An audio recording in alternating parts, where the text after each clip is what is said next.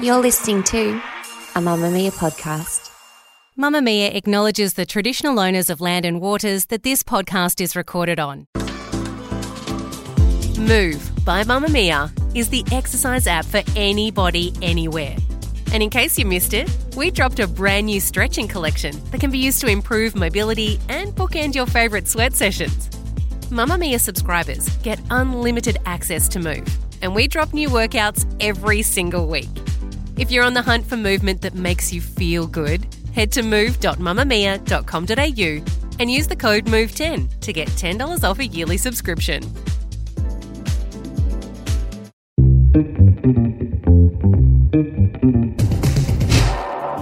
Hi, I'm Grace Rouvray from Mamamia's daily news podcast, The Quickie. Here's what's happening in the news today, Monday, January 22nd.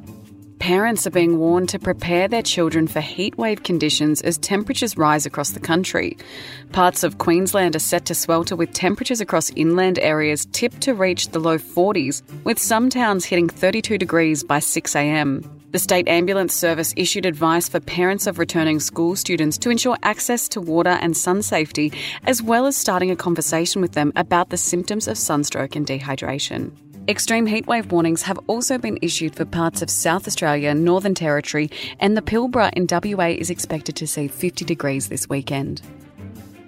A senior constable who violently assaulted a woman twice before her arrest and then lied about what happened will no longer go to jail after mounting a successful appeal against his sentence.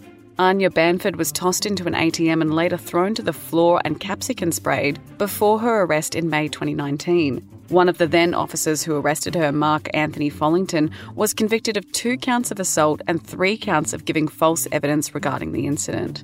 He was sentenced to 2.5 years in jail, but the prison sentence was overturned on Friday after a successful severity appeal. Instead, the judge imposed a 2.5-year intensive corrections order, including 400 hours of community service and psychiatric treatment. Mr. Follington is no longer working with the New South Wales Police Force.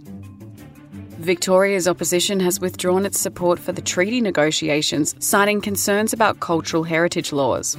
Negotiations between elected representatives and the Victorian government are at an early stage, with the coalition previously backing legislation to create a body to oversee the process. Nationals leader and opposition spokesman for Aboriginal Affairs, Peter Walsh, says coalition MPs have been approached by people with issues about the process who do not want to speak about it publicly, saying that some people have major concerns, particularly around how cultural heritage is working or not working in Victoria, and they want to see those issues resolved before they move on to the next lot of discussions. Indigenous elders and members of the First Peoples Assembly had been told about the decision and described the move as disappointing but not surprising. Victorian Premier Jacinta Allen said opposition leader John Pesutto needs to explain to Victorians and to have courage for his own convictions. Greens leader Samantha Ratnam told reporters this is a gutless decision by the Liberals and Nationals that shows us once again that they don't matter in Victoria anymore. Tennis world number 1 Novak Djokovic has no plans to bow out of tennis if he wins an unprecedented 25 Grand Slam title, insisting he still loves competing. Already the men's record holder in majors, Djokovic will break Margaret Court's magic mark of 24 that has stood since 1973 if he wins an 11th Australian Open on Sunday. Djokovic insists winning an unprecedented 25th slam would not be enough to retire, saying, "I really love competing and I'm very passionate about it." He also shared that the time away from his family was getting harder and harder as time goes on.